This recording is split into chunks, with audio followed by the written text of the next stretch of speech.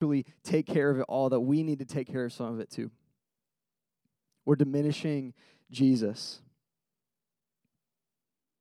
Okay, but when we look at the scriptures, we find over and over that Jesus' death and resurrection was enough. It did fully secure for us salvation.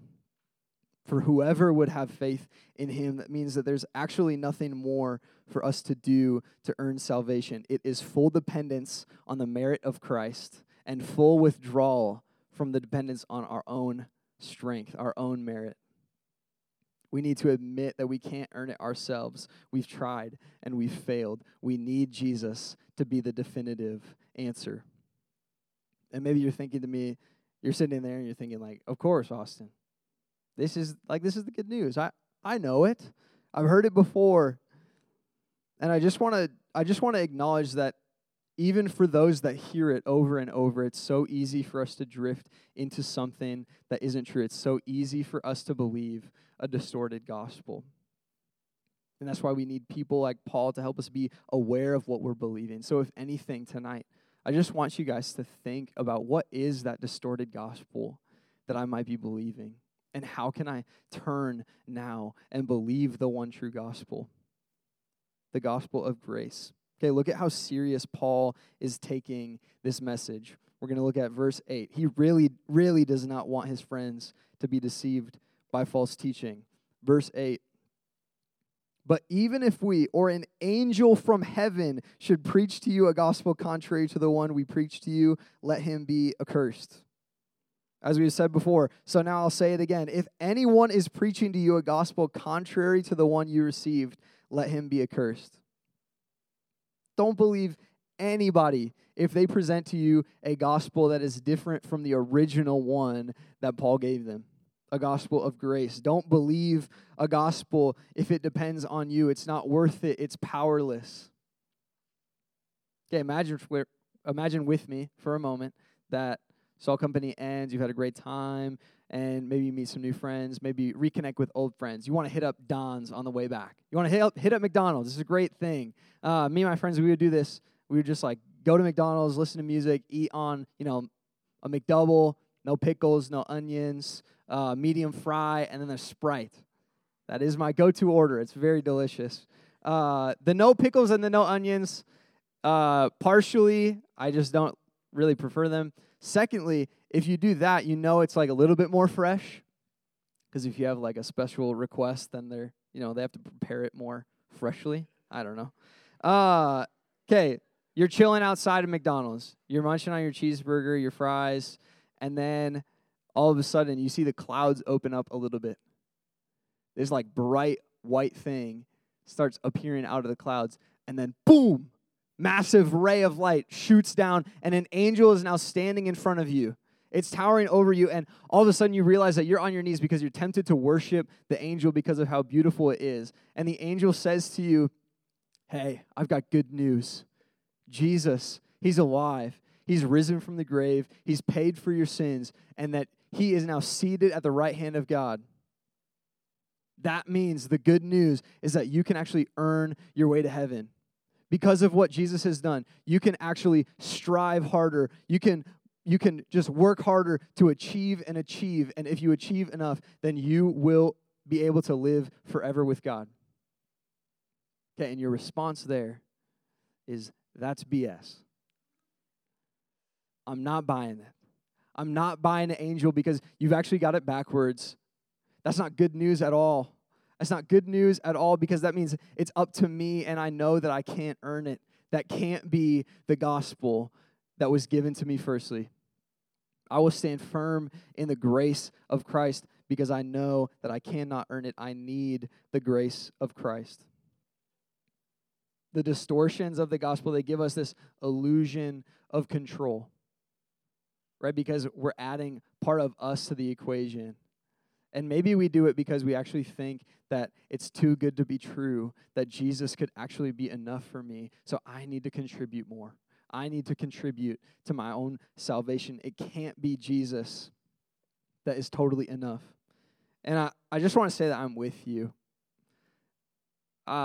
Personal moment. Last night, I had to just let this kind of sink into my own heart and let this minister to like this message right now, to preparing this message, because what I was feeling is this temptation to believe a distorted truth.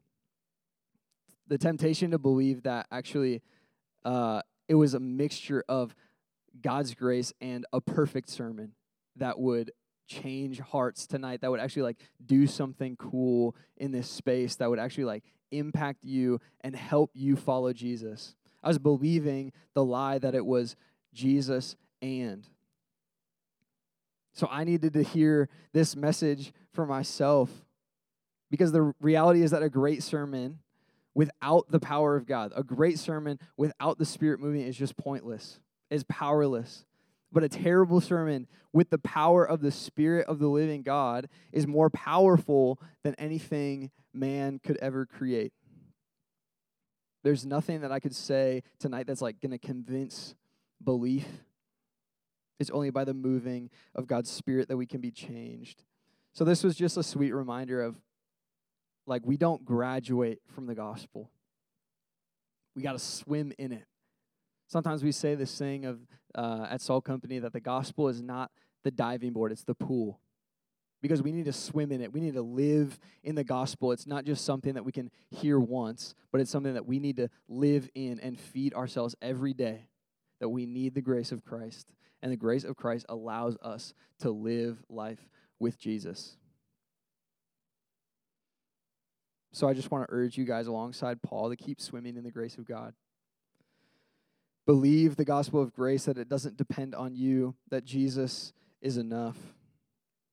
But maybe, once again, you're sitting there and you're like, Austin,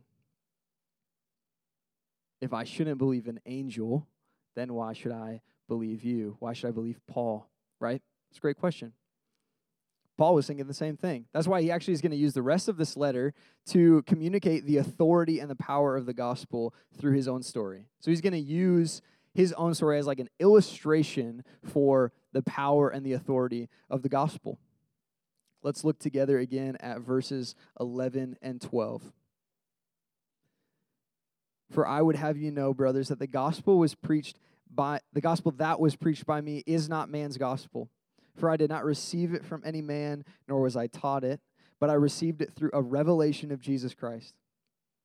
Okay, he's talking about the way he received the gospel. He mentioned it during his introduction when he said, I'm Paul, I'm an apostle, not from man nor through men, but from Jesus Christ and God the Father. He's reinforcing this idea that the gospel of Jesus does not belong to man. It's not man's gospel, it's God's gospel. Nobody dreamt up this plan for salvation that fully depended on God, that fully depended on the death of God's Son. The gospel of grace is not man-made, it was God-made. And Paul's saying that this is, it's verifying the authority and the power of the gospel, because he knows that the power of a message, the power of a creation, is determined by the person who created it. Okay, when I was thinking about this, I was thinking about maybe we're at an art fair, okay? And we're walking around this place and we're just like, perusing art, looking at different things that maybe are for sale, some prints that are for sale. And, you walk by and Austin Miller has a booth, an art booth. And you're like, nice, finally, get to see Austin's artwork, get to buy some. You wouldn't actually say that, but it's there for sale. You walk up and you pick up this painting.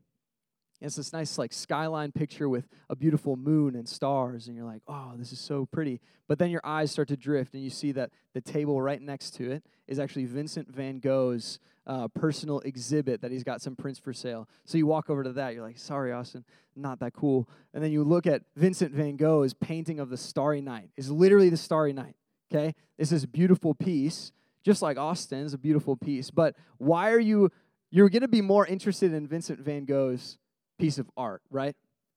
Why? Well, you're going to be captivated by the person of Vincent van Gogh, and you're going to trust his authority because he's a world-renowned painter, a world-renowned artist. So you're going to actually trust that this value of his painting is more valuable because he himself is a more well-respected artist. Because the power of the creation is actually influenced by the power of the Creator. Okay. This is the same for the gospel message, because Paul's saying, like, guys, I didn't create the message. Paul didn't create the message. He's saying, I got it straight from God. So the authority actually comes from God for the gospel message, and he wants to prove it a little bit further using his testimony. So this is now verse 13. For you have heard of my former life in Judaism, how I persecuted the church of God violently. I tried to destroy it. And I was advancing in Judaism beyond many of my own age among my people. So extremely zealous was I for the traditions of my fathers. But when he who had set me apart before I was born and who called me by his grace was pleased to reveal his Son to me in order that I might preach him among the Gentiles, I did not immediately consult with anyone. Nor did I go up to Jerusalem to those who were apostles before me, but I went away into Arabia. And I returned again to Damascus. Then after 3 years, I went up to Jerusalem to visit Cephas and remained with him 15 days. Okay, so Paul is now just laying out the logic of the sequence of events that led to him preaching. And he's trying to communicate this message that his preaching could not have been because of man-made teaching. He received the message of Christ through a revelation, and then he never was with another apostle for 3 years. Think about that for a second. This message that he was preaching, he never confirmed it until 3 years later with another preacher, but it was the same message. It's because he got it straight from God. It happened through an encounter with God the Son, which allowed him to preach the good news of Jesus without even confirming it with another preacher. And maybe you're sitting there and you're like, Austin, I've never had this encounter with God where he's like actually spoken the gospel to me. So like, what does that mean for all the times that I've heard the gospel? If it's only by the power of God that it can happen, then what about me?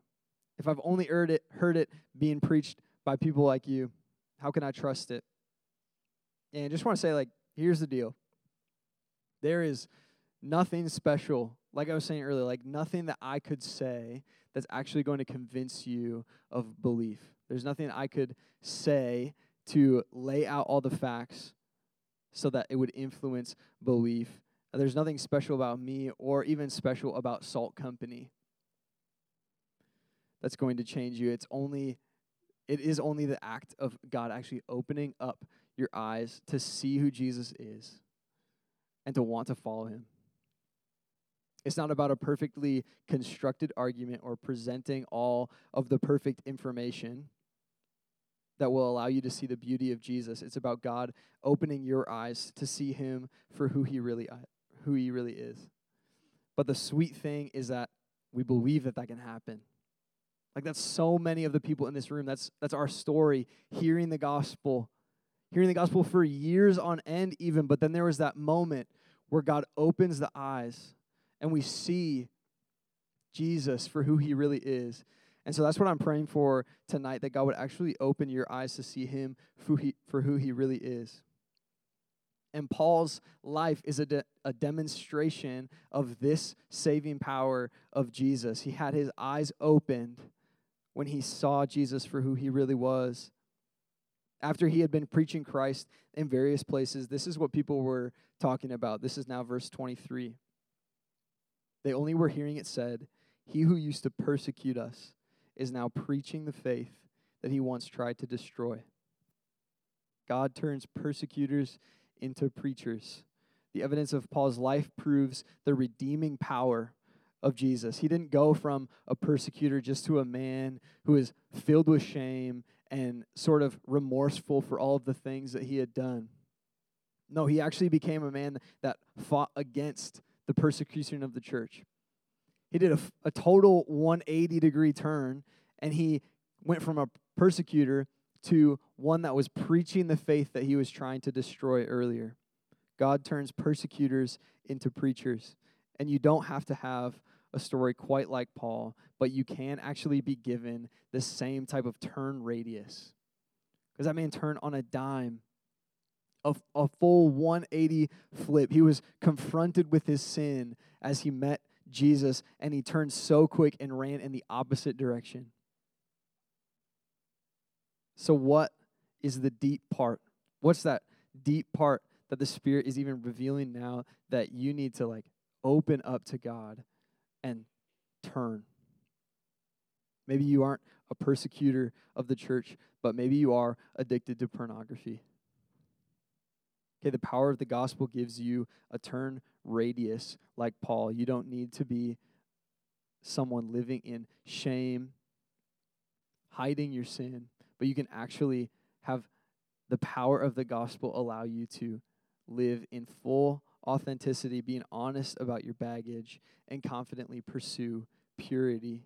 Maybe you aren't breathing threats against your enemies, but maybe you do push people down with your words.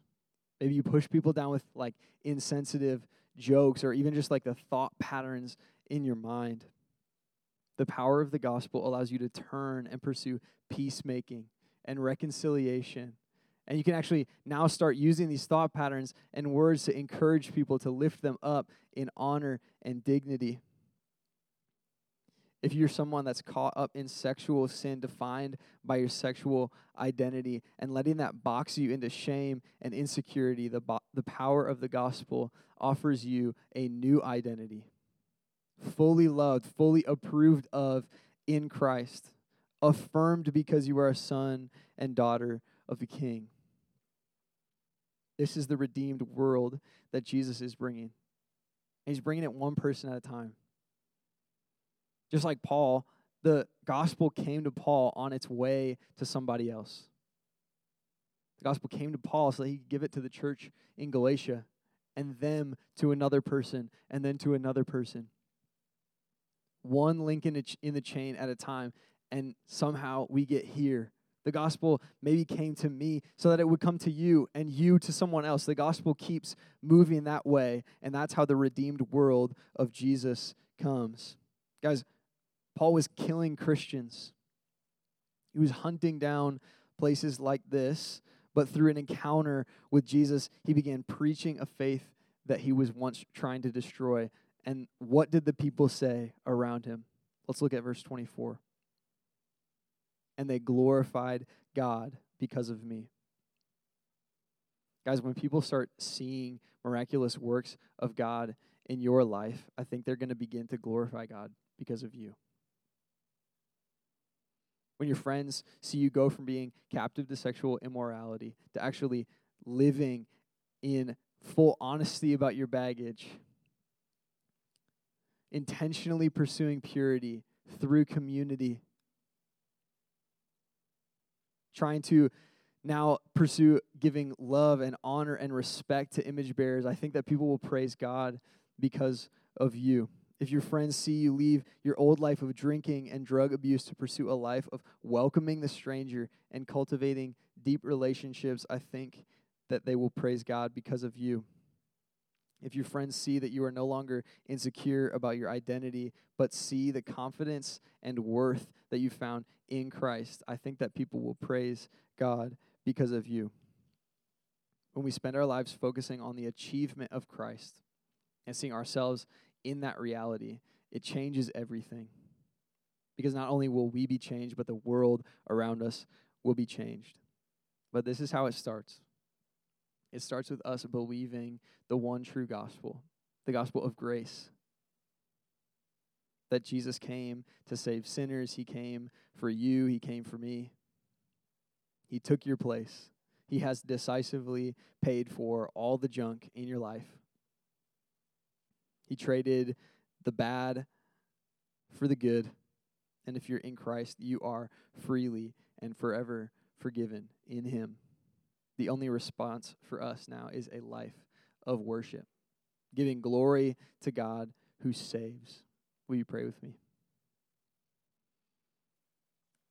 Father, thanks for this reality that that you're enough for us. Thanks for that reminder for me, even last night, God, that you're enough for all the baggage in my life. Yeah, Jesus, I pray that you would reveal to us through your Spirit the ways that we distort gospels. Even just in this time, in this room, Spirit, would you make it clear what ways we need to turn from the ways that we're distorting the gospel and just accept the gift of your grace in our life, Lord. Father, thanks for changing the life of Paul. Thanks for turning him completely upside down, giving him a new identity, and changing even what he was doing with his hands, going from a persecutor to a preacher. Father, thank you that that's true for us. That no matter where we're at, God, you give us a sweet vision for how we can live for your glory, God. I pray that you do that tonight. Give us a sweet vision for what it means to live for your glory and not for ourselves, Lord. God, be glorified in this worship now. Be glorified as we continue to go through this book, Lord. Be glorified in our communities. And, yeah, would you receive all the praise tonight? We love you. Amen.